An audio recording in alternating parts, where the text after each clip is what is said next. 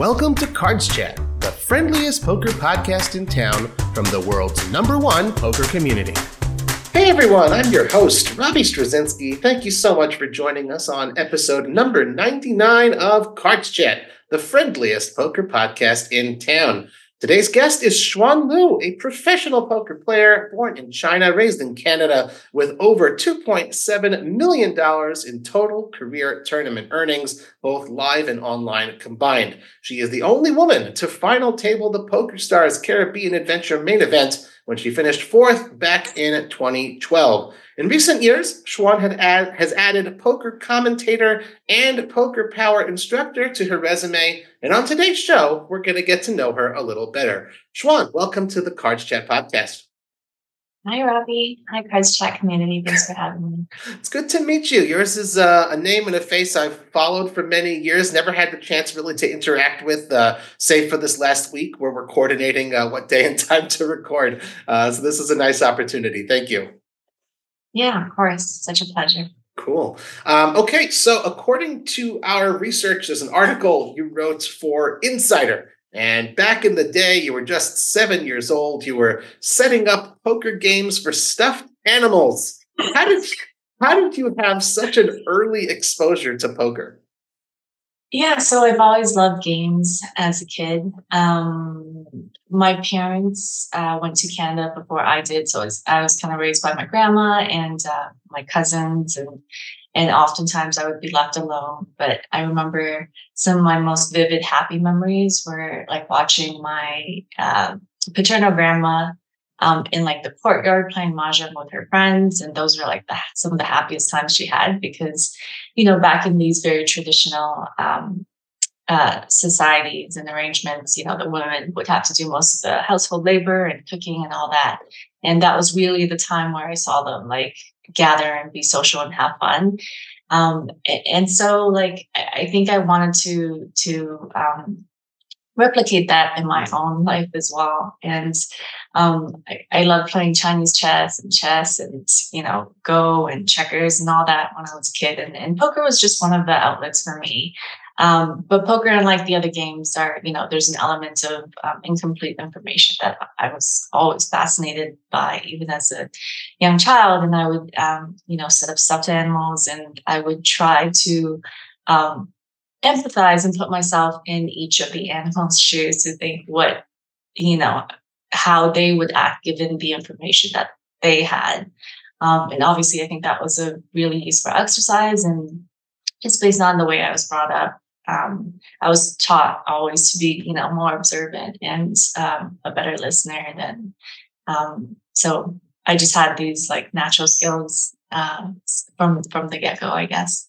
That's super cool. And yet I'm still left with the question, how is it that poker, you said it was just one of those games. Who is it that was playing poker? Where did you see it played and that you learned the rules and say, oh, okay, I want to also do that with my stuffed animals in addition to the other games you mentioned? Yeah, so honestly, I don't remember exactly how old I was, but when I was quite young, there was this Hong Kong blockbuster called God of Gamblers that came out with Chow Yun-fat and Andy Lau, and those were two of my favorite actors. Had a big crush on them growing up, and they had this series that really resonated with me. And obviously, there's a huge portion of the movie that's like just pure degenerate gambling, but I really like the poker element, and they weren't playing Texas Hold'em or anything. It was more, Sure. I believe it was like Stud or Stud I Low or something. It's been ages, but yeah, and like I said, the mahjong aspect as well. Just I was always close to games, whether it was like arcade games or sports or right. In my blood. For sure. A lot of folks, you hear growing up how they got into poker or whatever it is, and you say, oh, how did your family react to that sort of thing? I am wondering, it is just a known thing that in Chinese culture, gambling is almost, intertwined with it. It's a big part. It's certainly not frowned upon, so to speak. Was that true in your family as well? I would say that it's very polarized in Chinese culture. It's either your family or your social circle leans into it a bit more and are more on the degenerate side, or they're complete opposite. They're very, studious, academic, focused people who Sure. frown upon that circle. Like Chinese culture is not just one huge, hegemonic Of like, course. force. Just like any other culture, like even in the West, there's people who, feel differently on every spectrum of it. But yeah, sometimes it's beneficial to lean into that degenerate image. I would definitely say my family's actually on the more conservative side. They didn't really support me, and still to this day have lots of hesitations about it. And it took them, a long time to come around. That's interesting. So, yeah, I want to sort of dive into that a little bit. You did go to University of Waterloo. Just first of all, what was your major? What was the original thoughts before poker sunk its teeth into you? Honestly, I was super idealistic growing up. I didn't really know, like I didn't. So I probably had quite a contentious upbringing, especially as a teenager, but I'd always been very good at school. And I was able to go to Waterloo mostly, with a scholarship and bursaries, and most of my funds covered, but I had to maintain a certain grade. Nice. And initially I went there because they gave me the most assistance for social development studies, which I was very interested in. It was an interdisciplinary program that focused on like psychology, social sciences, and political science. However, shortly, after the first year, I wasn't able to maintain my grades, partially because I was playing too much poker. And I lost that opportunity, and I had to work even harder to make money in poker so I could pay tuition and things like that. So it wasn't the best cycle to be in, but I still wouldn't trade my university experience for anything. So what is it that you feel you got most out of that, if not necessarily the education and the degree, but from the university experience? What did you enjoy most and that stuck with you? Because I went to school for topics that I was interested in, I still feel like I got a lot out of my education, even though I didn't get, the best grades. And even though I don't actually have too many friends from that stage in my life, because it was a tough time for me overall. And, I was a bad student. But overall, I think, the social aspect I wouldn't trade for anything. And just the experience, I think, is still very invaluable. I mean, these days you can learn anything on Coursera and a plethora of like online education platforms. But yeah, there's nothing quite like, even though at that time I didn't really feel like I belonged, it still was a very valuable experience. Interesting. And you said you were playing a lot of poker. You were also dealing, if I understand correctly.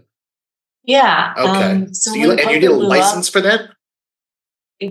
So there were parts of it, different elements. When I first learned about Texas Hold'em, I completely fell in love. I mean, not entirely true. When I first learned, it was when I was about 16. I had this boyfriend who was 18 at the time. And I vividly remember this one time he went to the charity casino, and obviously I wasn't of age. And I had to wait outside for him for like 3 hours while he was in there playing Limit Hold'em. God. But, I didn't know how the game worked or anything at the time. It wasn't until I was in university when the moneymaker effect happened. And I referenced this a lot as, sort of the catalyst for a lot of my peers as well falling in love with the game. And for me, I was definitely more of an opportunist. I saw it, how deep of a cultural effect it had, and how much my friends would want to gamble. And I also like assumed that the guys on Team V weren't doing anything that insightful or anything I couldn't do. So I studied a lot. I read basically every poker book there was at the time. And I kept on looking for poker opportunities, which is why I did deal. I ran my own home game. I dealt in a few undergrounds. I also dealt at the CNE, which is like the Canadian National Exhibition. It's like a fair they have every year. Cool. There's a pretty notable charity casino there. So I was a dealer the first year, and then I was like a floor supervisor the second year. But that was all limit poker, and really from that time frame of my life, I just wanted to immerse myself in all things poker. So you're saying, I'm just like, I'm also interested in the context here. Like at that stage, were you saying to yourself, okay, I want to make a living from this game? Like I see that that's possible and just see where it takes me? Or is you also saying, you had lost the, sort of financial support from the university? Was it just to also sort of pay for that, as being as a poker employee? I would definitely say both. I've always had jobs growing up. I came from an immigrant family and my parents worked very, very hard, but not enough to, sort of sustain also the lifestyle that I wanted. So I knew I had to sort of make it out on my own. And at that point, I felt like I was already kind of disillusioned by, the traditional career trajectory that a lot of my peers took. I was never going to be a studious system. I wasn't just going to like go to Ireland and become like a, accountant or something. And so, as I mentioned, I was always looking for opportunities to make money, but also I just loved the game so much. It didn't feel like work to me at any point. And yeah, I didn't really think too far down the road into the future. I didn't tell my parents for a long time that I was spending a significant amount of time playing poker. Right. After I graduated, I actually was swing trading with my stepfather for a bit and had it for a positive experience there, even though, I questioned a lot of the mythology involved. And honestly, poker was a lot less stressful for me and felt a lot less gambly. It doesn't matter like what I would be working on. I was always sort of like revert back to poker in my spare time. That's very cool. You mentioned there one particular word I want to, sort of harp on. You said it was not the lifestyle that I wanted for myself. So it was the freedom. Because poker can be pretty stressful. And, as much as you didn't want to do that other stuff, you recognized also early on, there's still a lot of study that you have to do for poker. It's not just, wake up and, become an instant millionaire. So what sort of lifestyle were you after? Yeah, you nailed it when you said the word freedom. For me, it's always been about autonomy, not having to rely on other people. Even though, like, later on, I would soon realize that's also like a very flawed thought process. I guess like as a kid and a teenager, I never really got comfortable with like asking for things that I needed. And poker was just like a way for me to have that freedom and be able to travel, which was another thing I wanted to do. Just all the things that, I didn't have a clear vision of what my life, what I wanted that to be, but I knew I didn't want like that, basic traditional pathway. Nothing wrong with that. And honestly, I think people who do want that tend to be, probably happier in a lot of respects, but I just couldn't do it. Sure. No. Yeah, all due respect to that. I mean, what we typically do, like what I would do with any pro, like looking, to ask some questions about their career, always look at the Hendon mob. And I see around, 2010, that's when you start recording results. But like, it's just like you dove straight into the deep end. You're playing in big tournaments and you're traveling. I mean, usually you kind of have to work your way up. So I'm guessing you built your bankroll online first. I did. Okay. So I started off online playing cash games, sit and goes, and I was on the leaderboards for the sit and goes, won Battle of the Planets. Then when FTP Rush Poker came out, I was one of the top winners of like 1-2 for a while.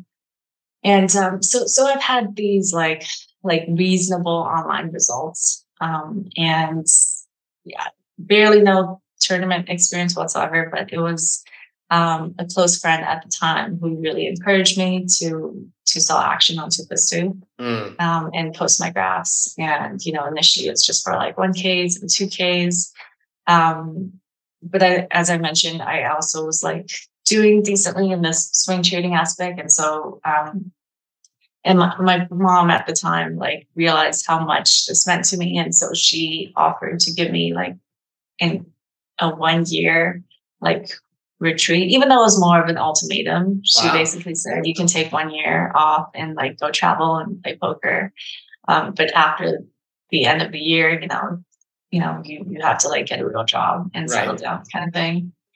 And so I, it was basically like, fuck bankroll management. I have this finite time, so I'm going to make the most of it. And I took a bunch of shots and took a lot of action and did really well that year. Had like 500K scores in less than a year. So was able to convince her to let me keep playing for a while. So, I mean, we all know, serious recreationals as well as pros, that you're not necessarily supposed to be results oriented. And I imagine even then that's something that you knew. And yet you find yourselves kind of like having to convince your mom based on the results. You know what I mean? Like, because like, hey, look, see, I did it, that sort of a thing. And that's legitimate, considering what your goals were.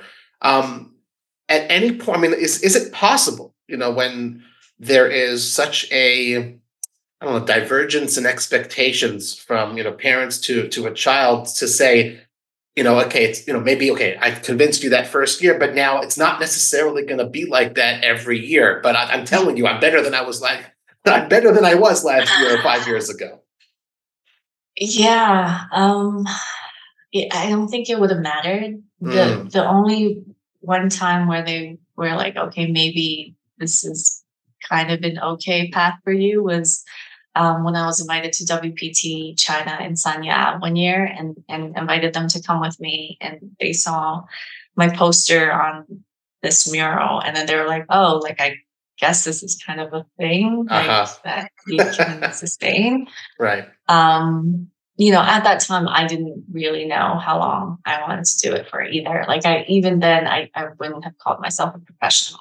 I don't think I would call myself a professional now, to be honest. I don't, grind. I don't put in a ton of hours, and I work on many other things as well. And I took several years off. Right. But yeah, I guess because of the experience and certain results, it's hard to come out of that box. That's interesting. That's very interesting. Like, to me and to a lot of people, professional basically means, well, this is how I make my living primarily, right? And that makes me a professional player. Whereas, again, call me on it if I'm taking a little bit of a leap here. It's much more of a means to that end of freedom for you, and that's why it's not as important to grind, like, as much as a professional, quote unquote, would. Absolutely. And if you did pay attention to my Pinamon, there was definitely a lull in play and results for many years, and due to personal reasons, I didn't think I was going to come back into the poker world, but serendipitously, I'm somehow back, and I guess I'm happier than ever, and I think my game's as good as ever. But I still wouldn't say I do it full time. Interesting. So now I'm conflicted. Because I have a couple questions about that. Do we just jump straight there? Maybe we do, and then we'll just go backwards. So you took these 2 breaks, that we noticed. It was, let's see, I had the notes here exactly. It was from summer 2017 to 2019, and again from fall 2019 to 2021. And you've talked about specifically the mental and physical toll that the game took on you. And yet, here you are back cashing at the WPT, more recently at the EPT. It's just, poker, there's no such thing as really retiring or taking a break. It's always going to call to you. Is that what it is? Or it's just, okay, it's, time to make some more right now to maintain the lifestyle I've gotten accustomed to? No, honestly, I was, very much into an entirely different industry up until the time I most recently came back again. So before the 2017 break, I was honestly super burnt out. I just didn't really enjoy the game anymore. And I was um, sucked into a lot of bad habits, I would say. And I was kind of disillusioned by the whole industry and the people, and like, honestly, like quite depressed for a lot of it. And then I got married, and when that didn't work out, and because they were very much in the poker world, I just wanted to take a big step away from everything. Right. And it was just way too hard for me. But yeah, I am very blessed, because even though I was sort of out of the industry, I was still sort of getting opportunities to do commentating in Chinese, and just like, especially with Poker Power, someone told me about it. And, even though I wasn't really playing poker anymore, like, poker fundamentals is the thing I probably know best in the world. And so like teaching and hearing about the cause really got me excited to be a part of, that project. And just one thing led to another. And then they were like, hey, do you want to play on high stakes poker? Oh, yeah. Yeah. I can't make this stuff up. You don't put the game, the game puts you, as they say. Interesting. No, it's like, you touched on exactly the types of topics I wanted to talk about and ask questions about. I want to just sort of try and draw a line here, though, with, I don't know if that respect to, but in spite of perhaps all of those things that were going on in your life, did you and do you still maintain that sort of basic love that you had for the game, as far as that competitive element? Is that still alive within you? 100%. And now more than ever, my initial success, not like the grindy online stuff that I've done as well, but just my live tournament success, I would say, like, was very fluky. And I had so much imposter syndrome for good reasons, right? I had these scores without really studying much tournament poker, and just learning most of it through osmosis of like the very talented groups I was hanging out with at the time. But now, especially, I would say I didn't really have like that much self-confidence, like up until like a few years ago. Like it took a lot for me to completely rebuild my sense of self-worth and all that. And I think that has actually been the number one thing that's helped my poker game the most. For a long time, I was questioning, my life direction and my poker skills and all of that, how tournament variance can be, sure. Which was honestly probably a good thing at the time. I didn't want to fall my way upwards to success. And now I know, like, I deserve to have the opportunities and have that level of success. So I'm a lot happier as well. Now, we won't get into more Poker Power questions, but just to sort of dip my toe into it, based on what you said, when you're instructing someone, not that I've ever taught someone poker, but when you're in general providing instruction to someone, they're looking to you as a teacher who obviously knows the fundamentals of the game, knows how to play it, the strategies, that sort of thing. But every poker teacher, every instructor, every mentor has that lifetime career, wealth of experience to draw on. And yours is certainly unique. In what way do you feel that your experiences influence the way you instruct your pupils at Poker Power? So the cool thing about Poker Power is that the main curriculum is built entirely for beginners. And so you have all these, interested, intelligent women from all different walks of life who don't necessarily know anything about poker. And I think, obviously, to be honest, having played poker at a very high level might be like overkill for most of that curriculum. Having said that, Poker Power instructors, they all have super unique stories, like, because women make such like a small percentage of the community, sure. Like almost every single one of them has like a super unique, profound story of how they got there. So I don't necessarily think mine is, so different. The other players on the board all have very impressive results. And Melanie Weisner, who designed the curriculum, she's been in the industry way longer than I have. And it was one of the reasons why I took those shots in tournaments. Like she used to, she was one of the people who bought my action when I was a complete nobody at the time. So yeah, I guess it's all about just like paying it forward. Trying to get as many women, not necessarily to become like professional poker players or whatever, but just like to have a glimpse of how deep and exciting and interesting this game can be. Cool. I love it. I couldn't help but notice on that the Hendon Mob those results, and I'm a big mixed game fan, and I saw that unlike many, your results were not just limited to No Limit Hold'em. You have a cash and a 558 game mix. You have a 7-card stud result. You have a horse result. I like it. Big fan, always promoting the mixed games. So, what is it that made you want to branch outside of Hold'em? What you saw on TV from the Moneymaker area and say, I'm going to try these other games too. Yeah, as I mentioned, I've always loved like different variations of games, and at the time, I was playing. I had like a 30 or 40 events WSOP schedule, and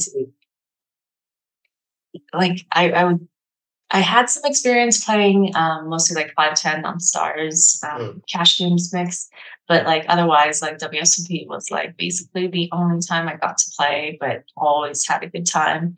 My only WSOP final table is in a mixed game. And I met some really fun people who like helped me study along the way as well. And I think I hung out with some of the best mixed players at the time. So it was just like a natural progression for me. And it's so nice to break up the monotony of No Limit as well once in a while. Yes. But I recently stopped mostly because I think mixed game players have gotten a lot better, and I'm very behind on the studying. And so while I also play like, low stakes sometimes, I think, I'll need to put in a lot of work before I play those seriously again. Okay. And plus No Limit prize pools are just like so incredible these days. And like there's 3 or 4 tournaments you can play in any given day. And even though, I would love to bid in a mixed game, like I would have to bust like 5 or 6 bullets to like have that opportunity on a given day. So just makes it hard. For sure. So where do cash games sort of fit in? How much cash do you play versus tournaments in general? So it's honestly been quite different every year. I would say because I'm trying to get in more stream games, I just think they're so much fun. And, to me, that's not only a grind. That's also, elevating and sending out like the poker power message and other things I'm working on. I'm just very spoiled these days.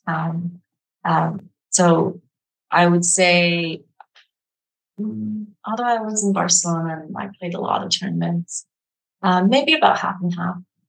Okay. So with tournaments, it's more, I don't know, competitive, want to get titles, and with cash games, it's more, want to, advertise. That sounds crass almost, but like spread the message, I guess, of poker power and being on the live streams. And they're just so much fun. Yeah. Nice. And like what Hustler and Live at the Bike and all these streams are doing, it's so exciting to be a part of that. I think it's a new golden age of poker for sure. Oh, very cool.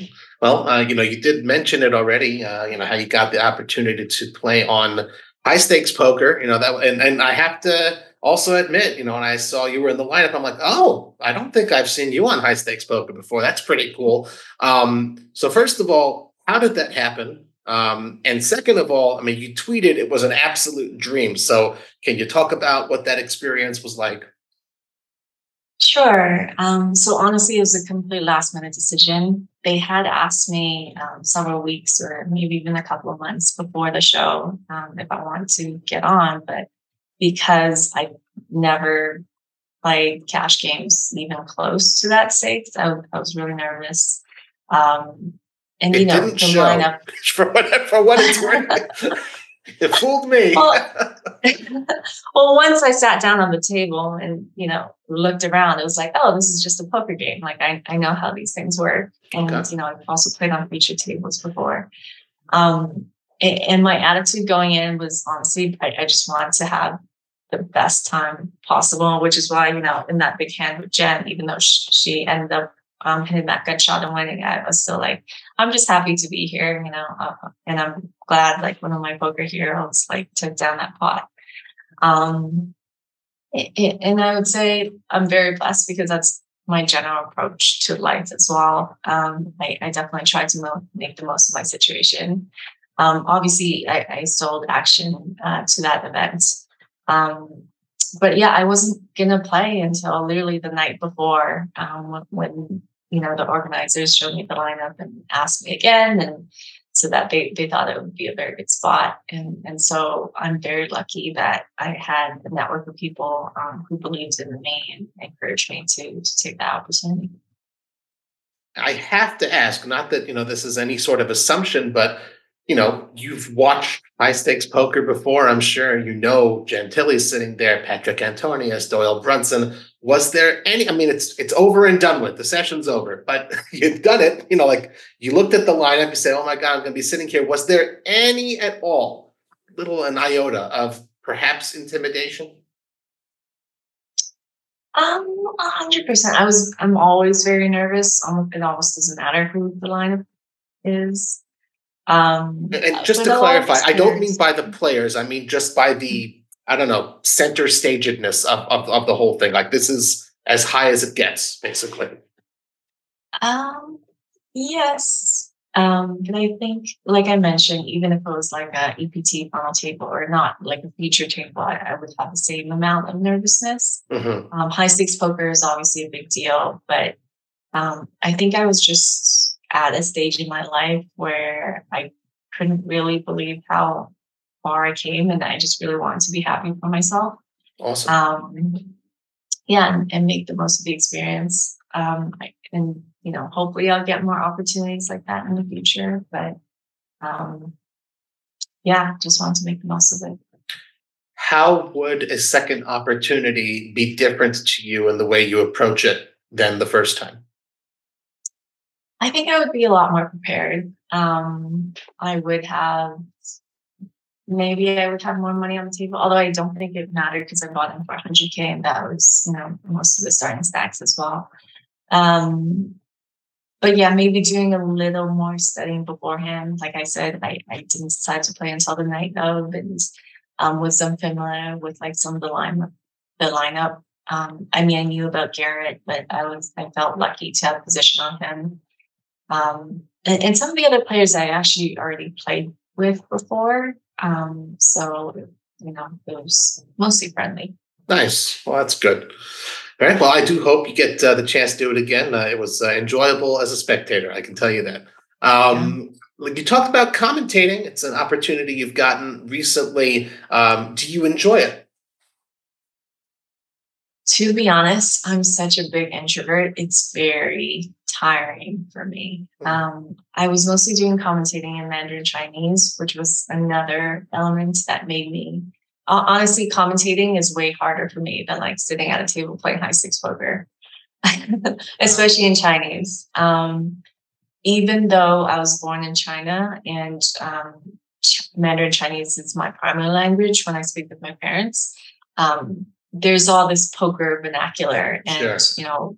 It's not even like I have extensive experience doing commentary in English. That like it was like a multi-step process that I had to be quick on my toes with in my head, because I had to think about what I want to say, the philosophy or the strategy behind it, and then translate it to Chinese, and try to filter for like cultural differences and things like that. So yeah, it was very tiring. I hope to get better at it, but it's just so difficult to practice when I'm playing and not focusing on that. I think it's a super cool thing. I'm intimately familiar with like the Western world of poker, both Europe, North America. It's no secret that everyone would love to quote unquote penetrate the Chinese market because there's so many people who love the game there. As someone who obviously has been exposed to it and now has a chance to have a little bit of an influence on it and grow the game a little bit, what can you tell us? I mean, I don't really know anything at all. What's unique to the Chinese market of poker players? How much familiarity do they have with Texas Hold'em? But what can you tell us?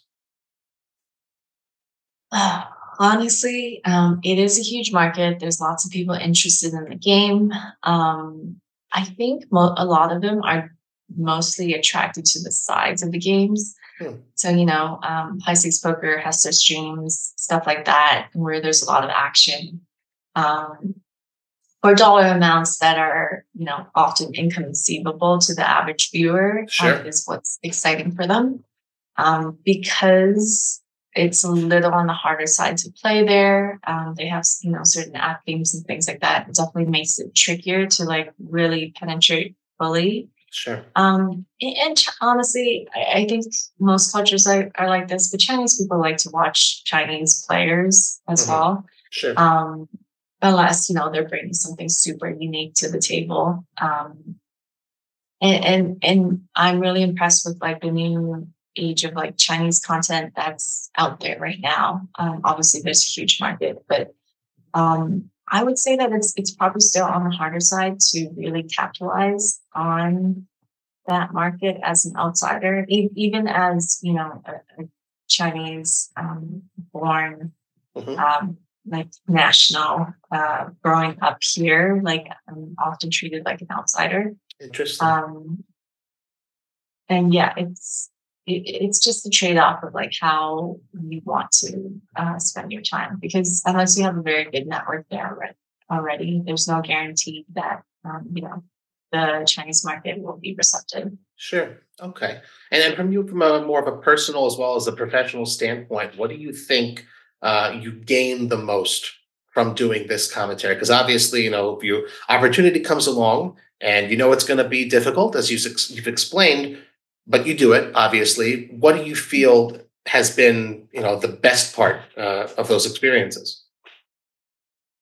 Honestly, just putting myself out of my comfort zone is a big part of it, Hmm. and having a deeper grasp of my native tongue has always been a big goal of mine. So I think it definitely forces me to put in the work with that as well.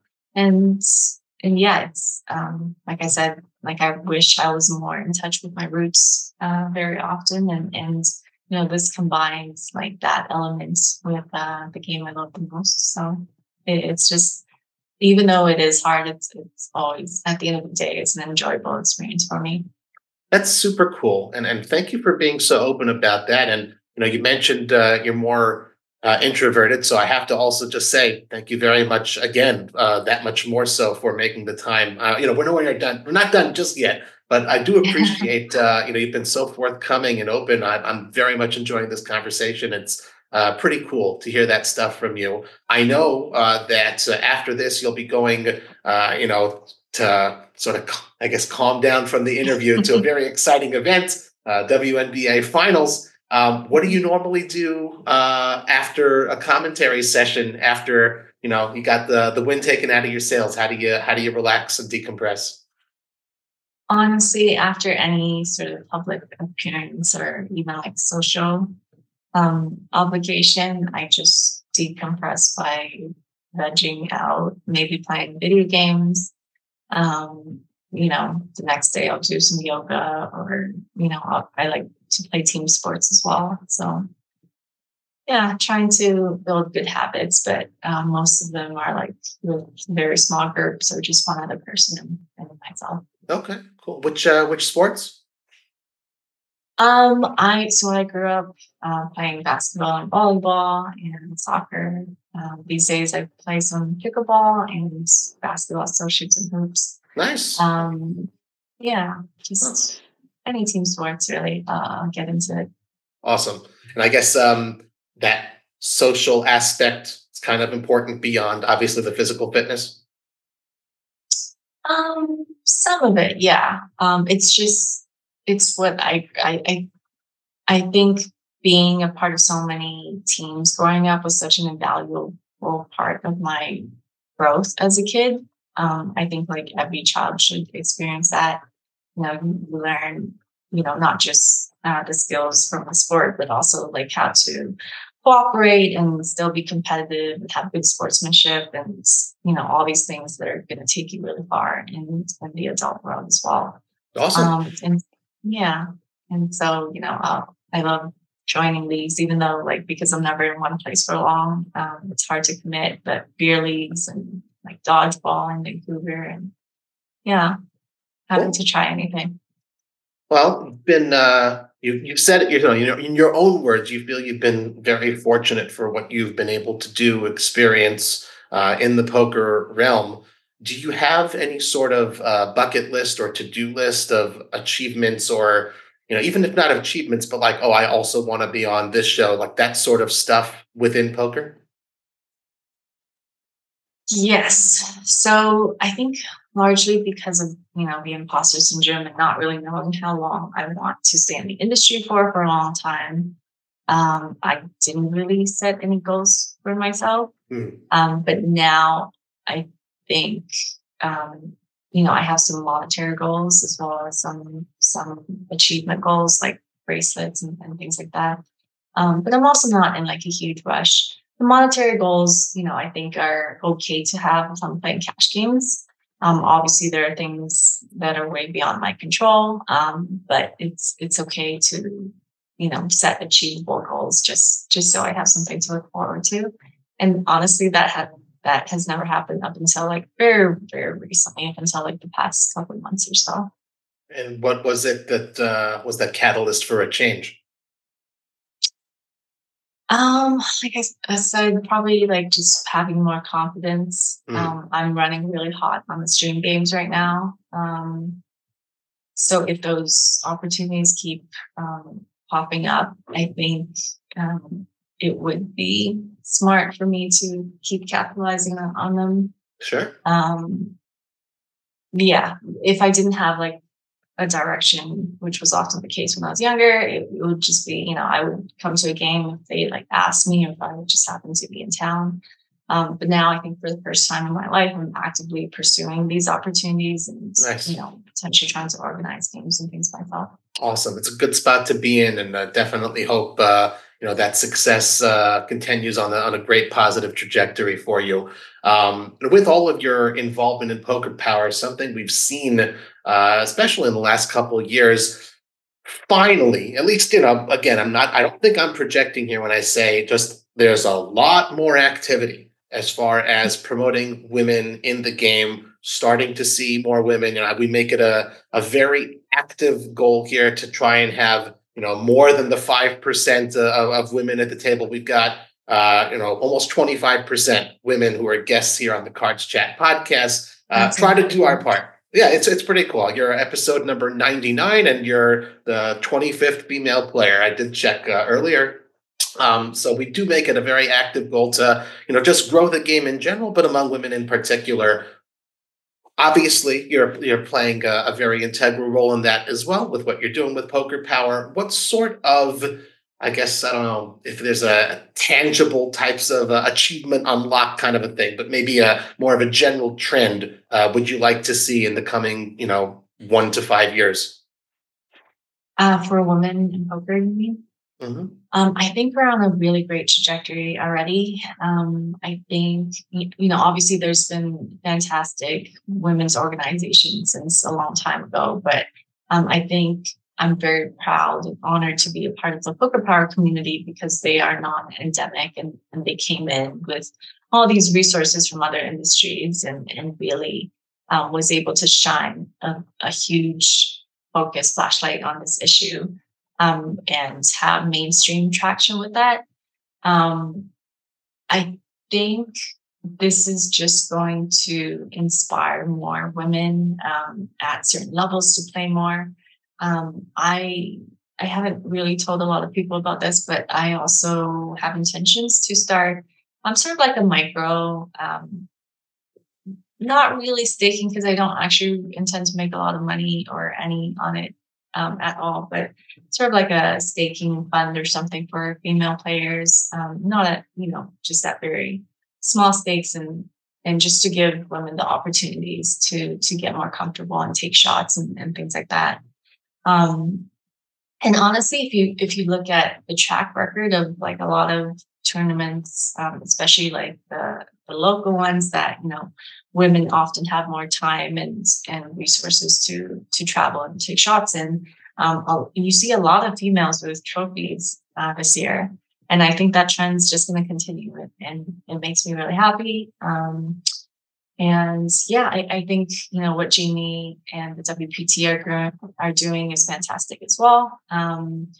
Jen on the Poker Power Advisory Board also taught me that one of the best things you can do to get women into the game and elevate the overall level of female players is to build more prestige in female events. And so by having the Win World Championships, the ladies final table like being broadcast, yep. And having like a 2K ladies event instead of just usually the 1K. Yeah. I think it's going to help a lot with the cause. Nice. Plus the meetup game. Don't forget the meetup game. Yeah, it's super fun. That's awesome. That's wonderful. And you heard it here first. You guys got to come to the Cards Chat podcast for scoops. That's no, but like I remember, everyone knows when Nadia Magnus goes ahead and puts it out there of like, here's some money. Who should we have in there? Tremendously successful initiatives, well beyond just the 1 or 2 or 3 people who get to participate, because it really just brings so many eyeballs, both men and women. So it's great to hear that tradition is going to be continued by you, Xuanlu. Very, very good stuff. Last question that I've got for you before we move on to the community questions. It's something we always ask here at the Friendliest Poker Podcast in town. Who is the friendliest player who you've had the pleasure of competing with at the Felt? Honestly, there's been so many, but a recent one that comes to mind is Michael Wang. We both had like deep runs in a couple tournaments, and yeah, he's just such a friendly, cheerful guy to be around. Awesome. Another person, probably Brendan Shack Harris, an old friend of mine, also very much in the mixed game. Oh yeah, sure. Well, we gotta have them on. Gotta do some more. Maybe in our second 100 episodes, we'll have Michael and Brandon on. We'll work on that.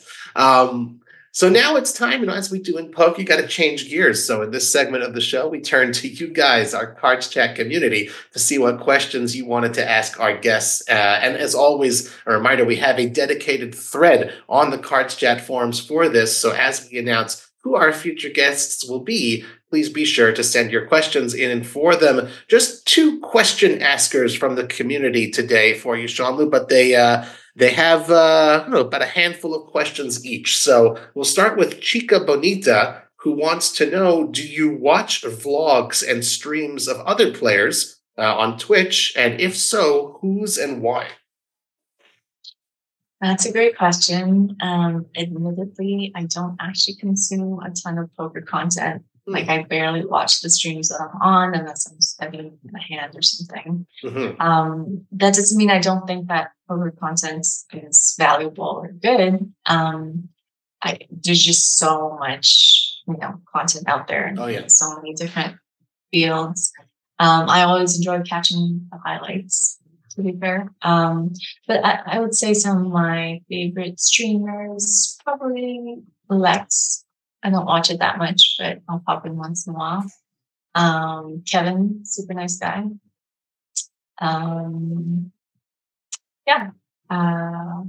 Doc, she's a Poker Power instructor based out of Vancouver, Canada. Is that Alex Shawan? Forget how Shawan. Shawan, yeah. Mm-hmm. I think that's how you say it. She's super smart, intelligent. She has such an incredible life story. Mm-hmm. And she streams for pure beginners, which I think it's a growing demographic for sure. Excellent, very cool. Okay, next question from Chica Bonita. I guess she wants your elevator pitch Schwan, if you had to convince a person that poker is an amazing game that everyone should try to play, what would you tell him or her so that he or she would definitely want to play? This is an easy one. All right. I work for Poker Power, and our whole thing was, you don't have to like the game, you don't have to play it for a living, but just give it a shot. It honestly combines analytical skills and people and psychology skills. It really has the best of basically every world you can, and you get to be social. If you just want to be there to like hang out with your friends and chat, you can do that and take it easy.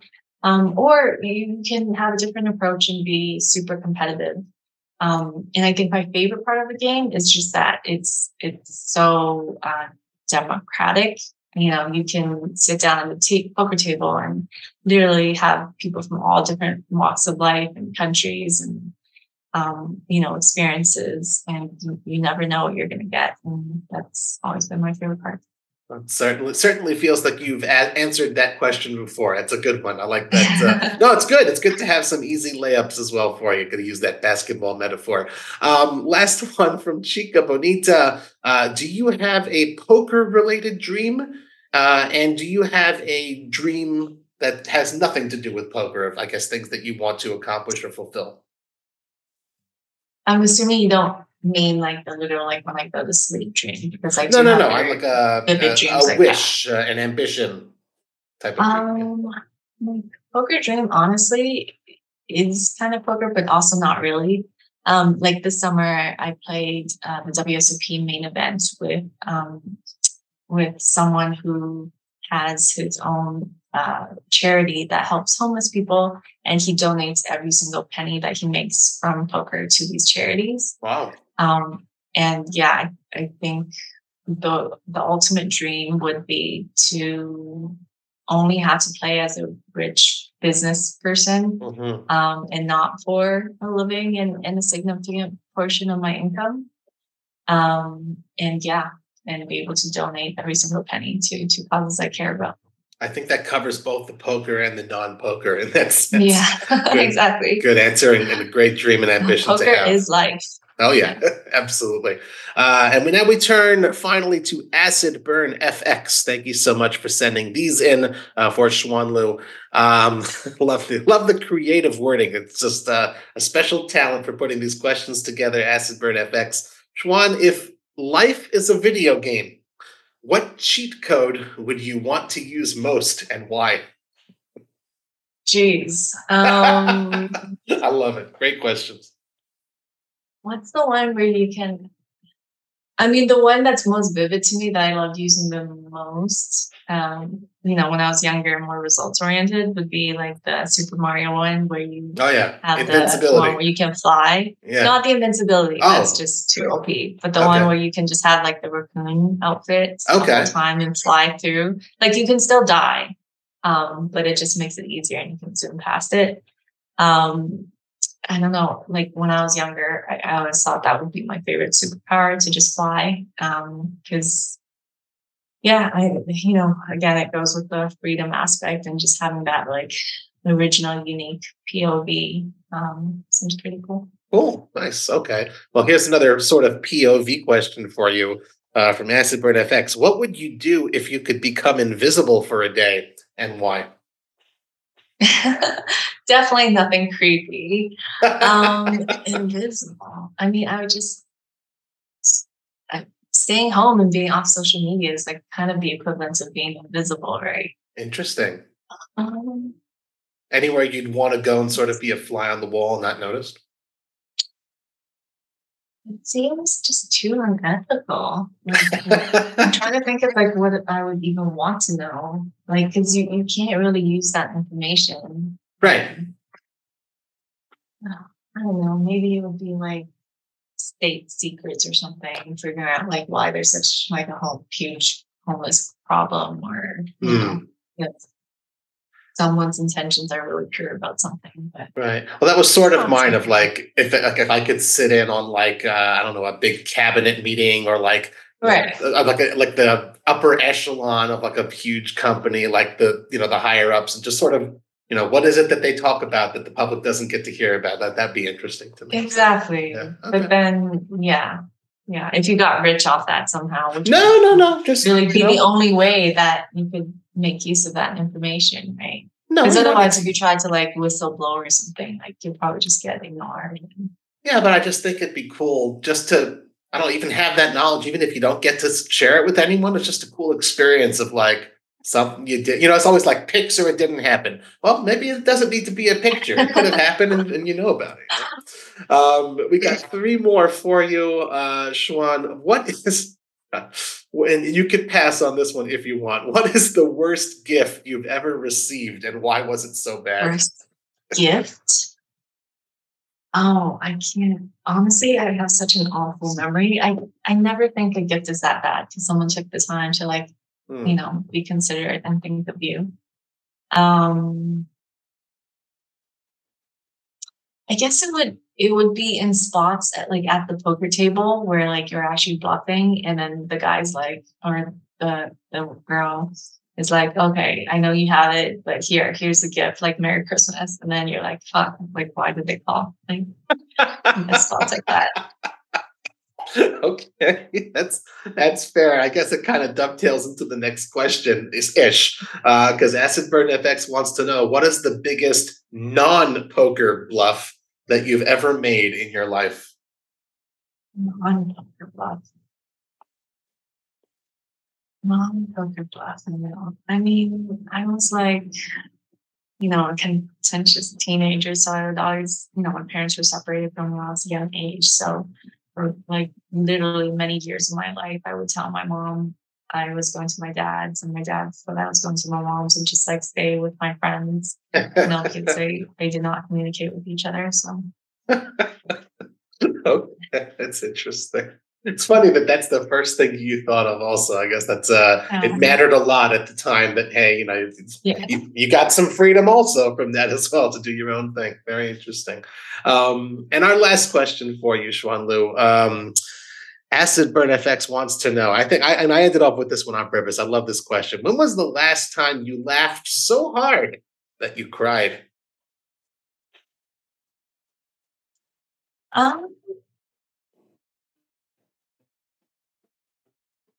I mean, it happens like quite often. I just can't pinpoint the exact reasons it happened, I would say. Probably like I'm very ticklish. So that's like a very, when, I'm with my partner, I think that's a very technical experience for me. Very easy for me to like drop a tear. Okay, that's cool. How about stand up? Or does that do it? Not really as much as the... I love Ali Wong. Nikki Glaser. I recently discovered. It was fantastic, comedians. Nice. Well, very cool. Well, guys, thank you very much for sending in your questions for Schwan Liu. Just a friendly reminder, again, one more time, to all of you out there in the Cards Chat community, we would love to see you submit your questions for future guests in the dedicated thread on the forums. Guys, please give us a good review on iTunes. Spread the word via your social media channels if you'd like the show. Schwan, before we let you go and root on your favorite team at the WNBA Finals, is there anything else you'd like to share with our listeners? No, it's been such a pleasure. Hope you guys keep supporting the show and myself, and hope to see you guys around. And good luck at the tables. Awesome. Thank you so much. Thank you all for tuning in once again to another episode of the Cards Chat podcast. I'm Robbie Straczynski. You can follow me on Twitter at CardPlayerLife. I wish you all a wonderful day. Cards Chat, the friendliest poker podcast in town from the world's #1 poker community.